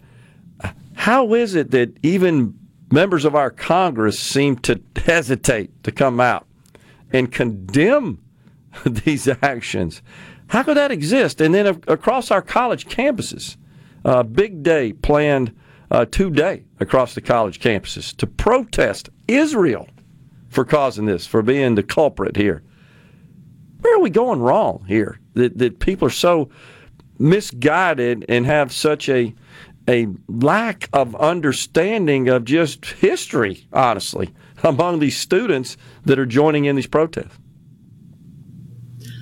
some of it's become fashionable. I mean, look, there's no question, Gerard, in my mind, any honest person would say that life as a Palestinian in Gaza for years has probably been one of the most hellacious lives a human being can live on earth. Yeah. The Palestinian people have had it bad. I don't think anybody that's reasonable would disagree with that. But to then use that as a qualification or a justification for what a militant Islamic terrorist group did is beyond the pale. And I think this is, look, I have never been a big fan of all the commentary about woke this, woke that, because I think oftentimes we start to put ourselves into corners. If someone's out there teaching, be empathetic, that's not something that disturbs me. Yeah. It disturbs me greatly when you have thoughtful, intelligent Americans who are going to be leaders in our society. Take the folks at Harvard, and I attended a program at Harvard, so I've had a dose of that. This desire that they have to always have to put a qualification on things and say, oh, yes, this was brutal, but the Palestinian people have been brutalized. I believe that the Palestinian people have dealt with brutal things, some coming from the people who have been entrusted to lead them. Israel, who I think has been very, very harsh in terms of making sure that they can maintain security, have oftentimes sort of towed up against a line and crossed a line. I recognize that. But can you blame them at this point? I mean, that's part of the interesting part of this here is, people would say, look at all these things that the Israelis are doing to the Palestinians that are just brutal and horrible. And now the Israelis say, well, now you see why we had to push so hard to maintain our security. Yeah. And now you see why we had to do so much to try to stop something like this from happening. The first job of government before anything else is to protect public health and safety. And when you have a situation where you have a pandemic, it creates a lot of confusion about how best do you do that. When you have a situation where you have armed terrorists breaking into neighborhoods, killing babies in their cribs, there's just not a whole lot of gray area there in terms of understanding what a government ought to do. And look, I will tell you this. I think it has been very limited on the left in what I have seen. Certainly it gets a lot of amplification out there.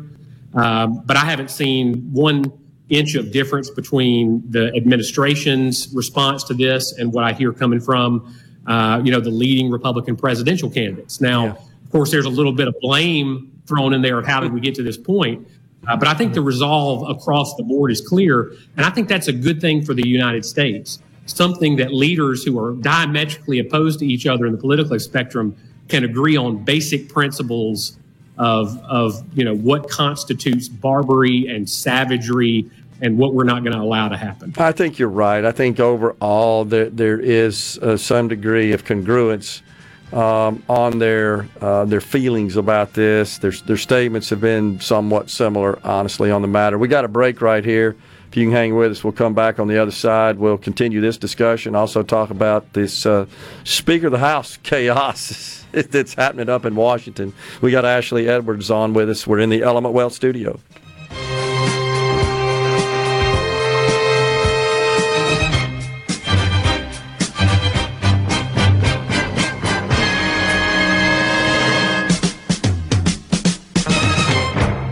Covering the stories that matter most to Mississippians. Gerard Gibert, Middays with Gerard, SuperTalk Mississippi.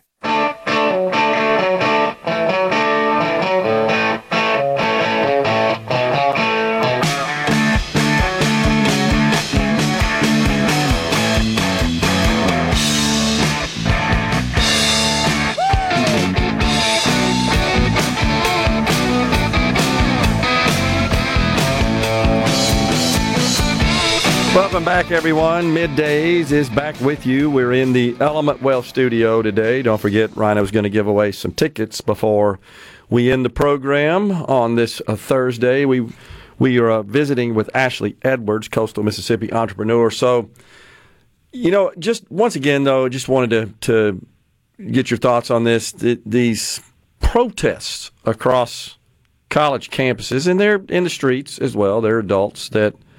And in some cases, there are clashes between pro-Israeli and pro-Palestine protesters in the streets. We've seen that in particular in New York, which is arguably the the most a prodigious melting pot culture in our country.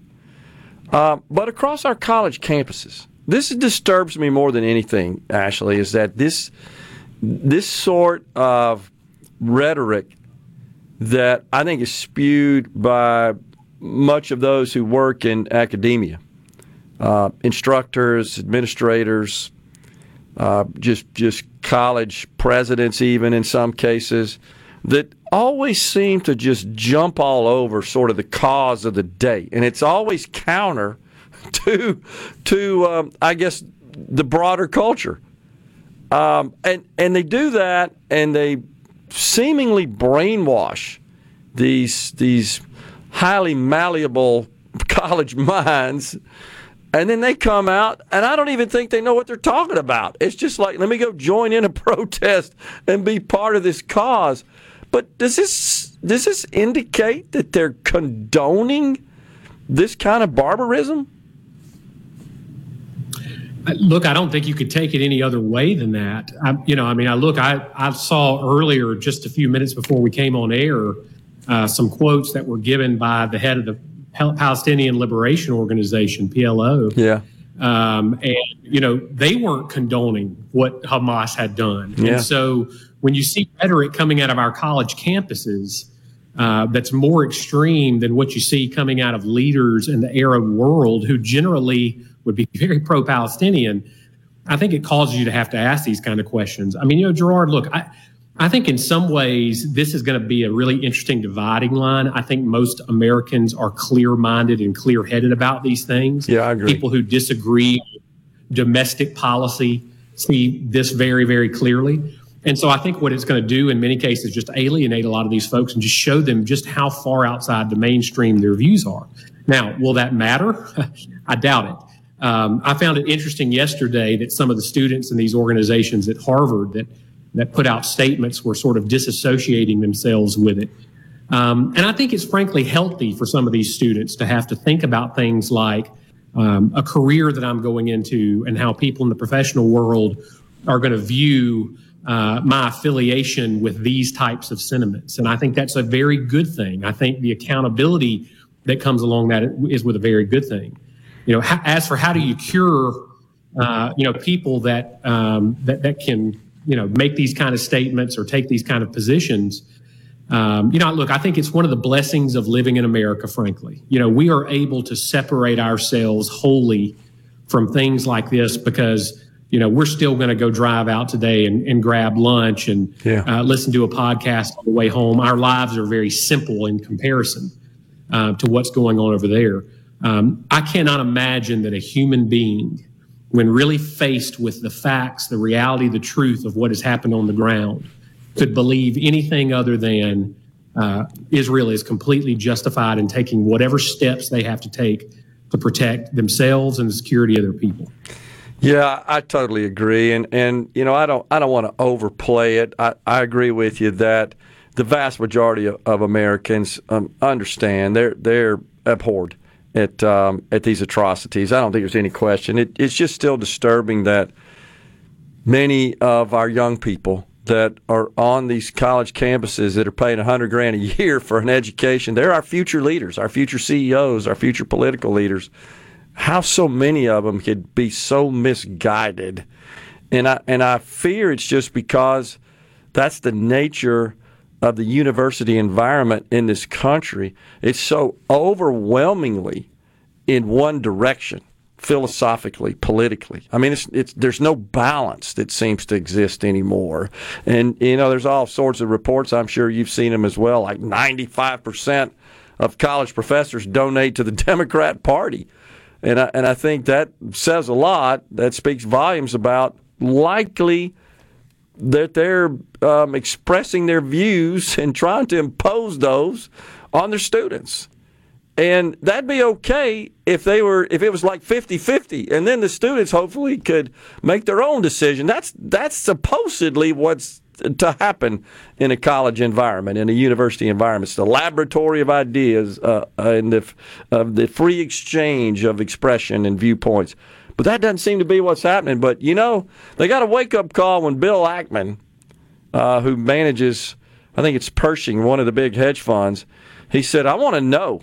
He doubled down, by the way, in the last 24 hours. He said, I want to know everybody that signed this letter from 22 groups at Harvard, because we're not hiring them. And he encouraged all of his peers, CEOs as well, don't hire these people. And then they started disassociating themselves with that because that's their future employers. And he made a very simple, but I thought pointed statement.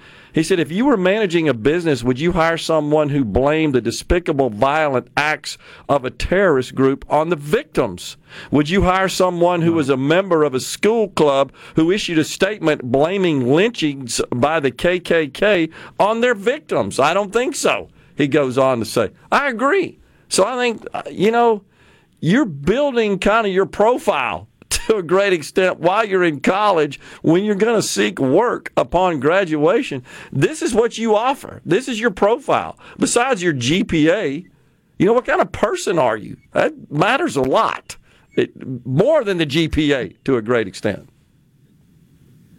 Well, absolutely. You probably have seen it, Gerard. I think the statement by the University of Florida president, former Senator Ben Sasse, was really one of the most clear-minded statements that I saw, and I think that is a beacon for anybody that wants to look at how a reasonable person approaches a situation like this. And so, look, it is unfortunate. I think it's sad, is what it is. It's sad to see people that just have this misguided sort of view of what justice really is. And, look, I'm a big fan in justice. I think justice is a necessary component for a functioning society.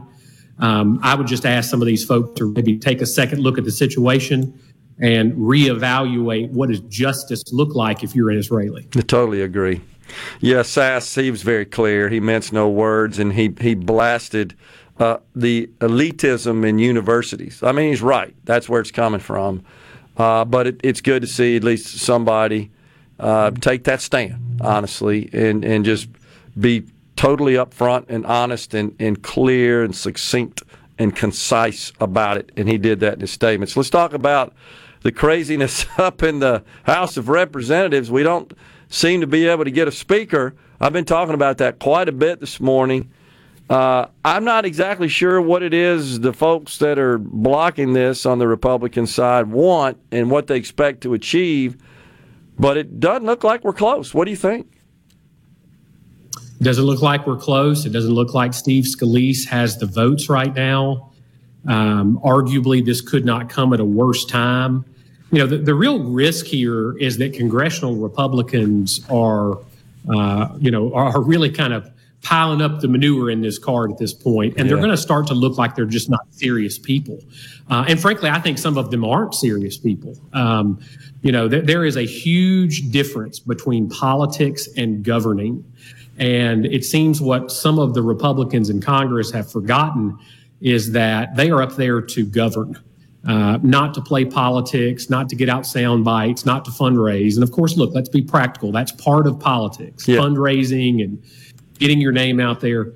But the damage that they are doing to the Republican Party, to the narrative of the fact that Republicans can be trusted with these issues, that they are clear-minded, that they're pragmatic, all of that goes out the wayside when your members are essentially playing games.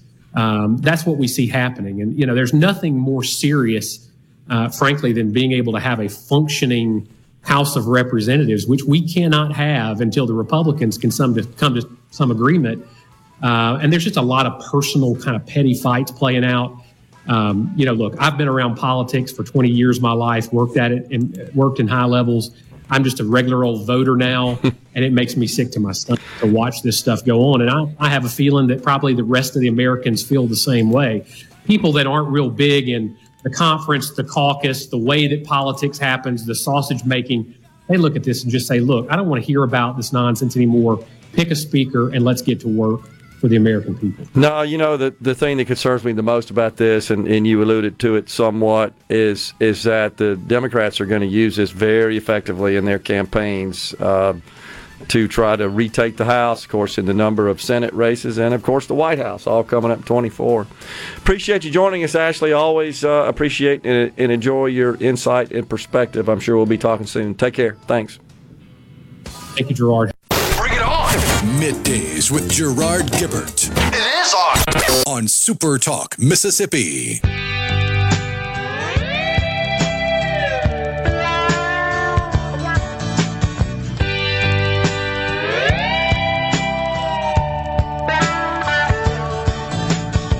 Draws the crowd and plays so loud, baby, it's the guitar man. Who's gonna steal the show? You know, baby, it's the guitar man. He can make you love. David Gase and Bread bumping us into this segment here. That's Guitar Man. I think that's my favorite. Bread, too?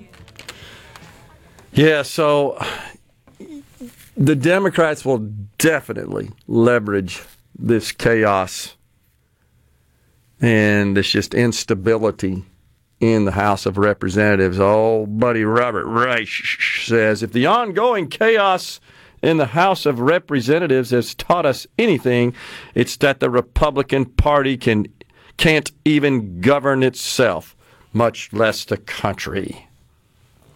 That's rich coming from him, honestly. Truly is. The reports on the news right now that I'm seeing, looks like Anthony Blinken, Secretary of State, and then John Kirby recently delivered remarks, said 27, I think, Americans now confirmed dead, 14 unaccounted for. Is that what you saw? That's the latest numbers I saw, yeah. Yeah. Jeez. Let's see here. I was looking at something earlier that I wanted to get to. I know from experience that your employer checks your social media and your Facebook. No doubt about it. That's Jim from Pontotoc, and that's in reference to Bill Ackman, hedge fund manager, who said almost immediately after learning about the groups on the Harvard campus who actually signed a letter condemning Israel and blaming Israel for the events and expressing their support for Palestine, and are scheduled to protest today. It is true, like Ashley said, that many have now said, oh, no, I didn't really want to be part of that, because Ackman came out. He's a big hedge fund manager, and, of course, a lot of the folks that work in those hedge funds, they're educated at Harvard. They're B school, their school of finance, maybe the best in the country. But I can speak from experience there. Almost everybody I ever met in that world, private equity world, that's where they came from. And they're highly compensated. I mean, these are 7-figure income jobs. But there's extremely unique, rare, special skills that they possess. But he said, we're not hiring them. I want to know the names of all these people that signed off on them, and I want that to be distributed. And the other thing I learned in my period of working up there, back and forth, is, man, they all talk a lot. They really do. It's amazing. And so it would not surprise that Ackman has personally spoken to the chief executives of many of these other firms and said, don't hire these people. Good for him. That being said, I've seen at least 2 examples of people being a bit overzealous to get out their torch and pitchforks and go after members of these student organizations, because lists of membership have been circulating on social media, and some people have taken it upon themselves to call current employers of some of these people on membership lists, except some of the people on these lists have already graduated and are no longer members of these student organizations. Yeah. Yeah, that's a problem. I agree. And so this is why you get so much of this stuff in corporate America as well. If you look at all the protests in America, says Paul in Meridian, the huge numbers to support this type of brutality, it shows you who the enemy is in our own country.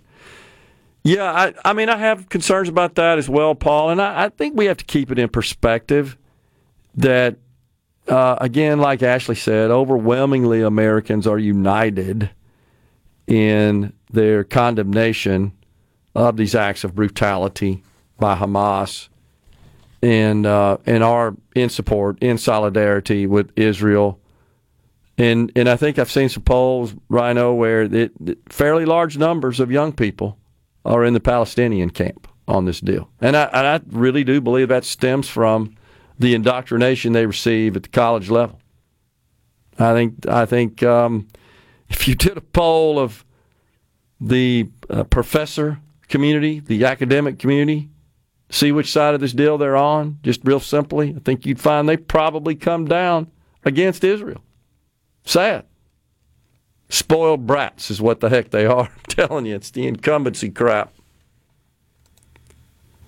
If we have people protesting in support for Hamas, the United States better be putting them on a list and watching them 24/7, 365. Yeah, I hear you, and I can't really speak to what our law enforcement. Still a free country. You can have abhorrent views and express them without risk of the government coming down on you. Yeah, and I don't really support that they should do anything special in that regard unless they see reason to do so. I mean, as long as the protests are peaceful, and so far I've seen no reports to suggest otherwise, but I'm totally with you. What we're witnessing is what makes this country great, because nobody's being persecuted for their views one way or another that I'm aware of. Nobody's being arrested. Nobody's just suddenly, abruptly disappearing. That's what happens in other countries. And I fully support their right to protest, even though I disagree with their position. And I really think it's disgraceful. I support their right to do it. But I think you talked about it yesterday. If the shoe were on the other foot, they don't. They want you totally expunged, right? It's hate speech, or we've got to cancel you. Of course, Jeff says that doesn't exist. Earlier he said on the program that's just right-wing fabrication or something to that effect. I think he gave the right wing credit for creating cancel culture. Oh, I see. Which is just rich. That's the lunacy of leftist mentality. Well, that's sad, because there are a lot of people, I know some, that have been terminated strictly because of some just minor expression of viewpoints that they find objectionable. The left just doesn't like it when the rabbit has the gun. That's true. Oh, gosh. A lot of the pro-Palestinian support comes from BLM and socialist activists standing in solidarity against the oppressor in Israel. Yeah, I've seen that as well. You guys have probably seen the BLM has been very vocal. And that's nothing new. No. The founder of Black Lives Matter back in 2015 was talking about how Palestine needs to do away with Israel. Right. And they are have always been in that camp, as you said. I mean, because their entire ideology is an organization is rooted in Marxism. They made no bones about it. Michael Steele seems to have redeemed himself and rejected worshiping 45, says Jeff in Forest County. Michael Steele, why do you bring him up? Former RMC? Why'd you bring him up? You got to remember, it's Jeff. He's off in his own little world and has his own conversations and just expects us to understand what the heck he's talking about. I mean, he basically abandoned the Republican Party a few years ago. I mean, that's fine. I've seen him on the Race Lady show at NBC. He kind of sounds like a Race Lady acolyte these days, honestly.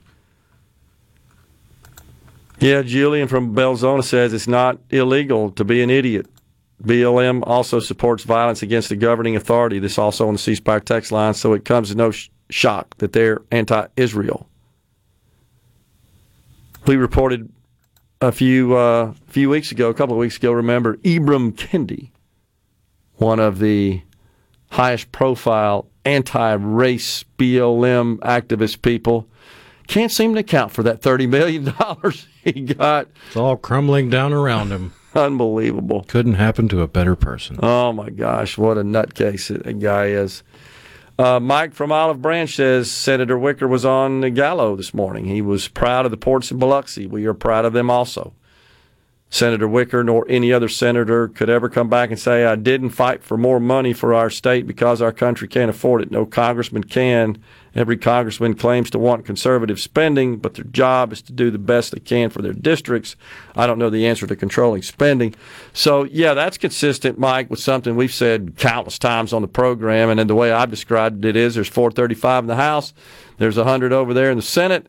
And we voters say, hey, you guys go up there in Washington and balance that budget and act in a fiscally responsible manner, but bring home all that money to my district now. And the problem is all 535 are hearing the same thing from their constituents. The next thing you know, you're $33 trillion in debt. So I hear you. I agree, Mike. It is contradictory in many ways. You can't get reelected unless you bring home the bacon. And if you bring home the bacon, let's be honest, you're just adding to the debt because we ain't got the money. We don't even have enough money to pay for mandatory spending anymore. And in the meantime, old Robert Reich over here, he's crusading against that again, talking about the Trump tax cuts. Republicans passed a $2 trillion tax cut for the rich. Oh, gosh. How many times do I got to debunk that? Unfortunately, the people that consume all of his garbage totally believe all this stuff. We're coming right back with the final segment today on Middays with tickets to give away. Stay with us.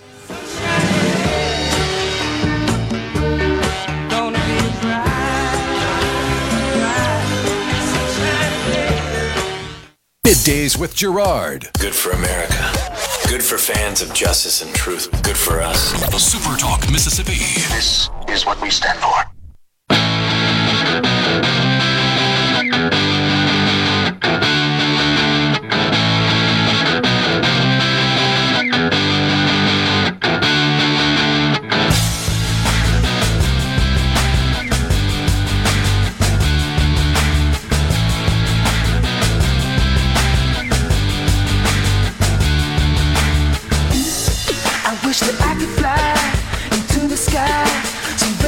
Welcome back, everyone. It's Middays. We're in the Element Well studio, and Rhino's going to give away some tickets. Oh, yeah, we got the Township Blues Festival coming up Saturday, November 11th in Colony Park in Ridgeland with Cedric Burnside, Taz, and many others. Tickets are already available for sale right now at townshipblues.com. But you can get 2 tickets from SuperTalk. All you got to do is be the 18th person to text into the C Spire text line. That number is 601-879-4395. Be the 18th person to text in Cedric, and you'll win a pair of tickets to see Cedric Burnside, Taz, and many others at the Township Blues Festival at Colony Park in Ridgeland on Saturday, November the 11th. There you go. So on the C Spire text line, Neil in Greenwood, the harbor protests are nothing new. Every conflict throughout our history, some groups in the U.S. have always spoken out with the different views. We had groups that supported Germany during World War II. At least most of them left for Germany. Yeah, I hear you, Neil. I realize that. You know, college campuses have always kind of been a little bit counter, I think, to prevailing sentiments to a great extent. This just seems to be, in my view, a little more obvious, a little clearer, and it's disappointing. And while I could certainly understand maybe some having the twisted idea that Germany should be supported over the Allies in World War II, in this particular case, they're literally blaming Israel. They're blaming the victim here for the atrocities which were inflicted upon them. I think that's what bothers me more than anything. So back to this comment by old Robert Reich. What really disturbs Republicans passed a $2 trillion tax cut, that's what he says, for the rich, and added over $7 trillion to the national debt under Trump. And we're supposed to believe the Republican cries over fiscal responsibility? That sounds like Thomas there. So there's so much wrong in there. It is absolutely true that under Trump, the debt was incremented by over $7 trillion, most of that which came in the COVID year of 2020. Deficits prior to that, around $700 billion his first year, $750 or so his second year, $900 billion his third year, and then his fourth year is after that $2 billion or $2 trillion and change, pardon me. That's when we saw the incredible spending for COVID.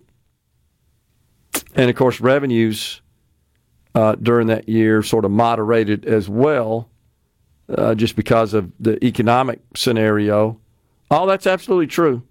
But what's not true is that the $2 trillion all went to the so-called rich. And the second thing is there's a principle in accounting that's called matching. It's one of the time-honored principles that accountants must practice and include in their work. Matching. It just simply means you've got to match revenues with expenses for the same period of time to produce accurate, meaningful financial statements. So what he's doing here is he's taking $2 trillion, which is over a 10-year period of time, and comparing that to $7 trillion, which is over a 4-year period of time. Also, in addition, the $2 trillion tax cut that he's referring to actually turned out to be an increase in revenue. It didn't produce the decline in revenues that were thought to be by the CBO when they predicted this thing. It's actually come in better than expected. That's what's so shocking that never makes it into the conversation. The forecast in 2017 when it was passed is that we generate $40 trillion of revenue, and then after it was passed, they pulled it down to 39.6. So basically they said over 10 years, this tax cut will result in $1 trillion decrease in revenue. Except now they say, no, it's actually going to go up to 41.3. Where is that in Mr. Reich's analysis here? He just ignores that. By the way, this is from Joe Biden's CBO. This is under his watch, the Congressional Budget Office. They're now predicting revenues are going to increase. Of course they are, because taxes were cut. So they just seem to have left that little detail out of this analysis. But yet, man, when you read through some of the stuff people say under Reich's post, they're just fawning all over him. 1,100 comments, 99% of them in support and just thanking him, expressing gratitude for him to just, with clarity. We're out of here today. Back with you again tomorrow. Until then, stay safe and God bless everyone.